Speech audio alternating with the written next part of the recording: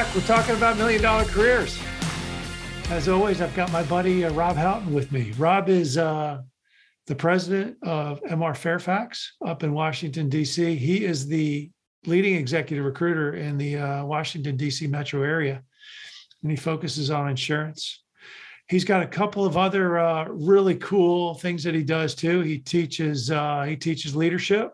He does a lot of executive coaching, and he's just been a good friend for 20 years. So, Rob, welcome back. How are you, Craig? It's good to be back, man. It's always great to have you on. It's always great to have these conversations. Absolutely. So, a lot of people are talking to me about leadership and expectations. And I think back, and you've got a military background, and I do too. One of the things I loved about the aircraft carrier that I was on was when you went up on the flight deck, everybody had a shirt, and it was color coded. Red shirts were crash and salvage. White shirts were safety. Green shirts were maintenance. Brown shirts were plane captains. Everybody had a job, and you knew what that job, you knew what their job was. And on the flip side, everybody had the shirt on, knew what their job was, right? And it was like, hey, you do your job, not the other guy's job. The only time everybody worked together, it was always it's a well-coordinated team. But it was, it was like, hey, look, do your job. Don't worry about the other guy. He's got his responsibilities. Just do your job. And I'm seeing all this stuff now, and I'm feeling it, and I'm hearing it, and maybe it's just got my frustration up. Everybody wants to do everybody else's job, and they don't focus on their own job. Yeah. And can you imagine the left tackle? The left tackle, his only job is to protect the quarterback's blind side. He just says, I don't want to do that today. I want to go be a running back. Yeah. I think every private sector company needs a CV boss, that guy who sits up top directing all the traffic out on the flight deck, Yeah. So I was just having a conversation. I was like, hey, look, leader was kind of frustrated. I said, are you setting some expectations for your team? Are you, look, you break down the organization. CEO's job is to set the vision for the company, the strategic vision for the company. The CFO's job is to be the strategic finance partner to the CEO. And from a numbers standpoint, this is what we need to do to get your vision. And then from a leadership standpoint, the CFO says, okay, I've got accounting set up. I've got APAR. I've got a good controller. We're going to report to the CEO the numbers every day, every week, and show the CEO where the company is to his vision. Here's how I look at it. All right. You got minders, grinders, and finders, okay? The finder is the CEO. The minder is the CFO. Now, who's the third leg in the stool? Who is the grinder? That's the COO, right? Right. Yeah, so it's as simple as that. Minders, grinders, and finders, man. Yeah. And each of them stay the hell out of each other's way, and the CEO sits at the top of the organization. He's the face. Right. I mean, look, you got the CEO as the minder. This is the strategic direction we're going down. You have the CFO who's going, okay, if you want to go down that direction, this is the financial resources you need. And then you've got the COO in the engine room who's making it all. He's the grinder, man. He's the grinder. He's the guy throwing the logs in the engine. Yeah? But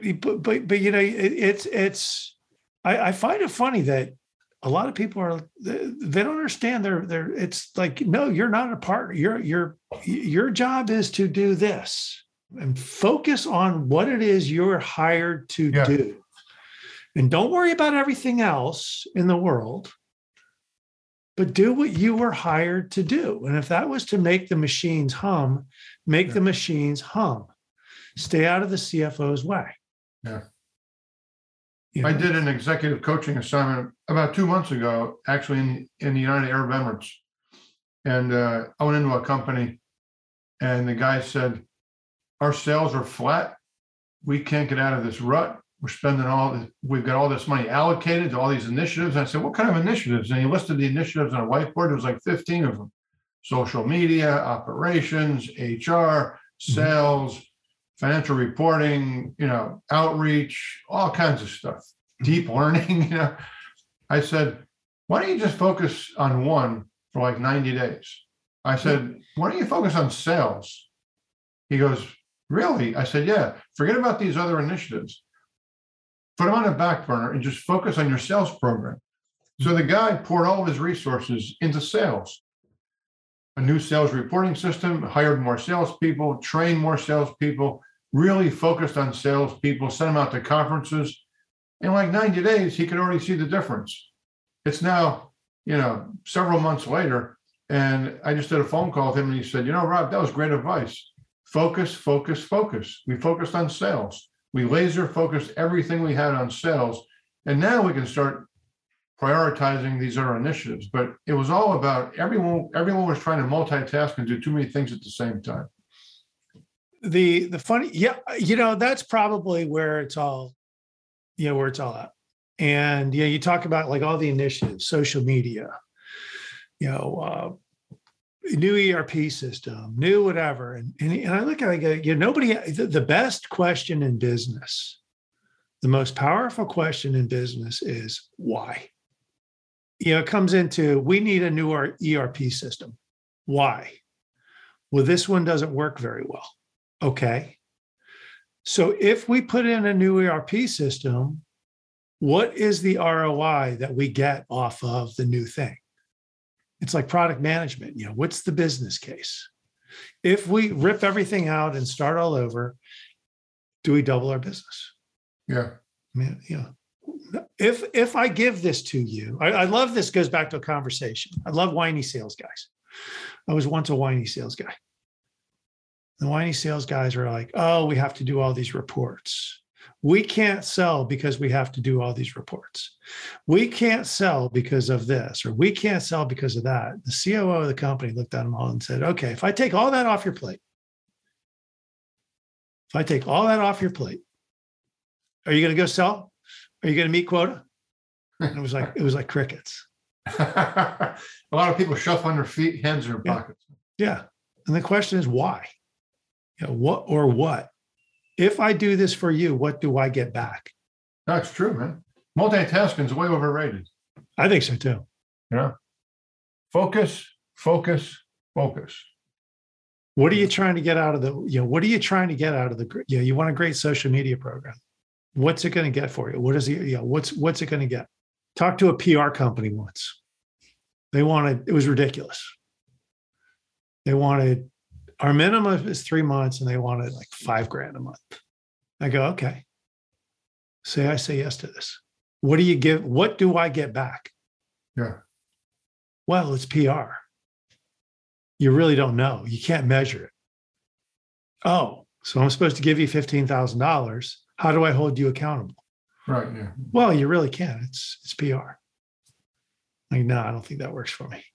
If you can't measure it, then it's not worth it. No, but yeah, the PR company should have come back and said, the PR company, this isn't just the PR company. This is the challenge of everybody.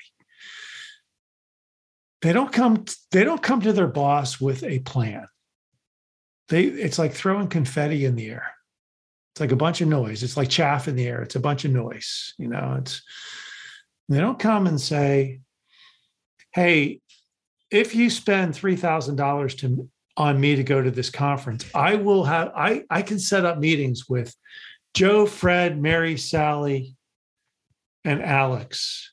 And I think I could come back with 3 or 4 sales or some good things. So the $3,000 to send me to this conference is worth the ROI of that. Yeah, exactly. They just go and they say, I want to go to this conference. To which the boss should come back and go, why? You're right. Everything I do, I ask the same question, why? Actually, my accountant asked that question. And why are we spending this money now? Yeah.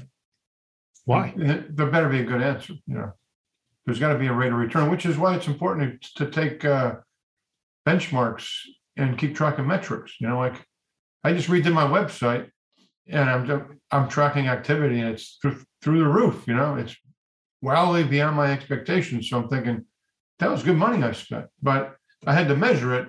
Otherwise, I'd be sitting here wondering, I wonder if that really worked or not. Yeah. Particularly with sales, you got to do that, I think. I think operating in a void or operating in a vacuum makes people nervous. Exactly. Yeah. Yeah. You think about, look, the leader of the company, they're not getting the numbers that they need. They're operating in a void. Where are we from a day to day, from a week to week, from a month to month? Show me the numbers. But don't worry about it. You're okay. We're fine. It's all good. You're operating in a vacuum. What do you mean we're good? We're fine. No, show me the numbers. Right?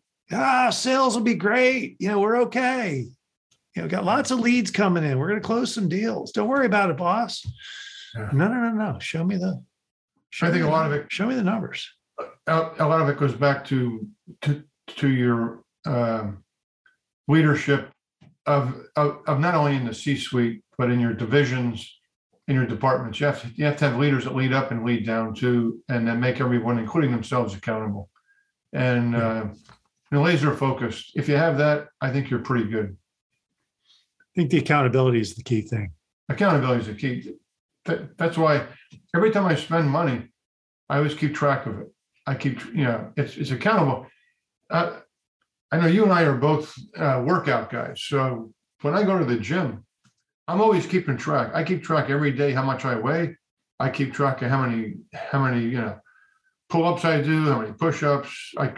I chart it out, and then over 3 months, 6 months, 9 months, I can see my progress. I've got my individual daily weight going back 15, 20 years. I keep track of it every day. It's just an accountability thing.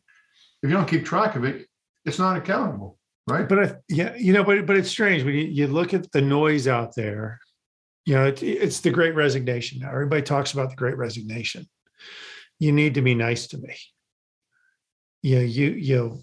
People don't leave jobs. People leave bad bosses. I think that to me is bad. I don't think that's right at all. I think people leave jobs, but you need to be nice to me. You can't talk to me that way. But here's the funny thing: is the people that are most accountable to themselves are not the ones that are having that conversation. Yeah, exactly. Yeah. They're the ones that are driving. They're the grinders in the organization that are delivering down and they're delivering up, and they're communicating. I love grinders, man. When I recruit people, I look for that grinder. And you know how you can tell who a grinder is? All you have to do is look at your resume. Competitive sports, high school wrestler, wrestling champion in college. Are you kidding me? You got to be a grinder, man. I call it, I talk to them and I find the person that quote unquote needs the A. Yeah, exactly. You need the A. And they're like, what are you talking about? So I talked at a conference about this a couple months ago. And my daughter is in college and she can't stand group projects because she can't stand making a B. So what ultimately happens is they put her in these group projects with 6 people, 4 of whom are dopes, her, one other, and 4 dopes. Oh man, I'm at the bar. I'll get to it. Oh, I've got a tennis tournament this weekend. I'm going to tap it on the side of the tennis tournament. In the meantime, you got 2 people who are grinding it out because they got to know where they are any given day. Yeah. And they need the A. Those are the people who you hire. Yeah. And you ask them, tell me about your life.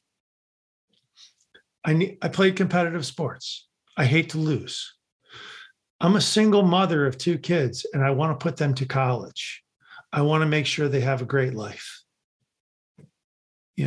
Pick somebody, and what they're working for is a goal, and they need that A. And those are the people who drive the organizations, and those are the people who are uber focused on their own job, and they're uber focused on the organization, and uber focused on success.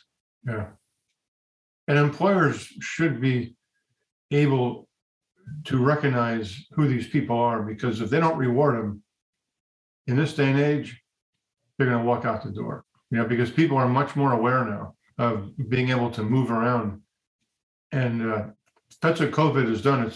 It's provided a lot of mobility in the job force now. And these types of need to aid people are more self-aware of what's going on and the opportunities out there. So I tell my clients all the time, forget about, taking care of everyone on your workforce. You got to identify those need to aid people, and you got to make sure they understand the purpose of the organization. You got to respect them. You have to appreciate them, give them the unexpected bonus, because those are the people that are going to drive your organization. Yeah. And it's funny because here's the conversation I have with clients: base salary, 200 grand. And then they say, well, I want a 50% bonus. Okay. So that's another 100 on top. Companies always look at the top number. They go, ooh, that's $300,000. That's a lot of money. I go, time out. You're in it for two. Everything else is dependent, is a variable.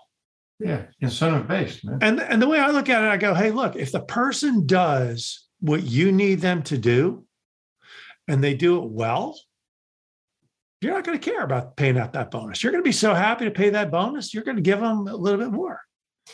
If they don't do what you need them to do to earn that bonus, it's a very short conversation. I mean, that's the whole way the world should be looked at. If you do what you're expected to do in life and you beat the expectations, the bonuses and the rewards come. If you continually fail, it's a very short conversation. That's just business, right? I had a candidate about a year ago. This woman was unbelievable.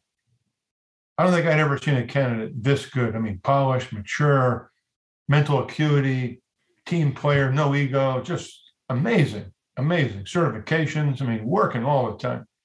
I got her this position with one of my top clients. And I told her, I said, and she was very willing to be coached. So I said, go into the interview and at the right time, kind of lean forward in your chair, elbows on the table, look that hiring authority in the eyeballs, and I want you to ask them, what can I do in the first 6 months that'll make you look really, really good? What's the one thing I can do? And she said this guy had this like amazed look in his face, like he never heard this before. And he had to gather himself. And he says, I got this one customer, this big customer. We're getting ready to lose this customer. We've just had a litany of errors. It's just a freaking nightmare. Right. Underwriting problems, claims issues. Man, he says, if you could rescue that client, I mean, I'd be a happy guy. And she said, I'll tell you what, I'm not making any guarantees. I'm not writing any checks I can't cash. But if I could pull that off, is that worth a bonus? And then once again, the guy looked at her with a puzzled look. Yep. And he said, heck yeah, that would be worth a bonus. And she said, I'm telling you, this woman's amazing. She said, how much? 20, 25%. She's negotiating her compensation now. And the guy says, I would pay you a 20% incentive bonus on top of the other bonuses. There you go. Pull that off. She called me up after the interview and she said, Rob, make sure this thing is in the employment agreement. And it wasn't. When I got the offer letter, it wasn't in there. And I had to refresh this one particular hiring manager, who was the CEO of the company, of the conversation, and it came back, and there it was. And would you believe that she actually did rescue the client? Love it. $45,000 bonus. And you got to pay the bonus. And it's, what I love is companies that. Can you imagine? I mean, think about that. It's great. What's the one thing I could do that will make you look good in 6 months? But it's not that she just talked about it. She did it. Yeah. She did it. She said, okay, let's go. I'm not writing a check I can't cash. The expectation is set. But if I do it. Right. If I do it. And she did it. And there you go. It's, it's a quid pro quo, and that's business. I remember a great story is private equity guy comes in at Gulfstream Aircraft. This goes back 25 years. And it was a turnaround situation, a great management team, but the private equity, it was Ted Forsman. He was a wild card. Ted was a wild card. And he comes in and he says, all the sales guys are fired. I'm not happy with where you're at. I'm not happy with what you're doing. Sales guys are fired. CEO took him outside and said, we can't do, look, if you want to just trash things, what? I'm supposed to be able to hire? It was a purely emotional deal. He comes in, look, I'm pissed. You're all fired. And he says, look, I can't rebuild a sales team, whatever. So he walks back in and says, okay, y'all have your jobs. Here's the gig. Everybody that takes a competing aircraft out of a hangar and replaces it with a Gulfstream gets a $500,000 bonus. Anybody that doesn't do that by the year end gets fired. Right. True story. And you could tell the guys who are going to do it, because they were the ones that were like, get me out of this meeting. I'm going to go call my clients now. And then you saw the guys that weren't going to do it and the girls that weren't going to do it because they were sitting back in the room going, oh shit, how do I keep my job? It's really fun. I mean, look, it's a tale of two cities, man. Yeah. And did anybody lose their job? No. Was it a lot of puffing? Yeah. But it was kind of setting the expectation of, if you do this, this is critical. We need to go sell airplanes. Yeah. This is critical. Let's go do it. I was just a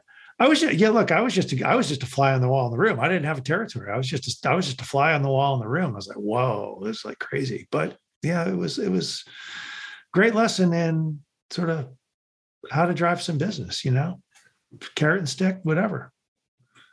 I showed the movie Glenn Ross to my recruiting team. And I love the part where Alec Baldwin says, first place is a Cadillac, second place are these steak knives, third place you're fired.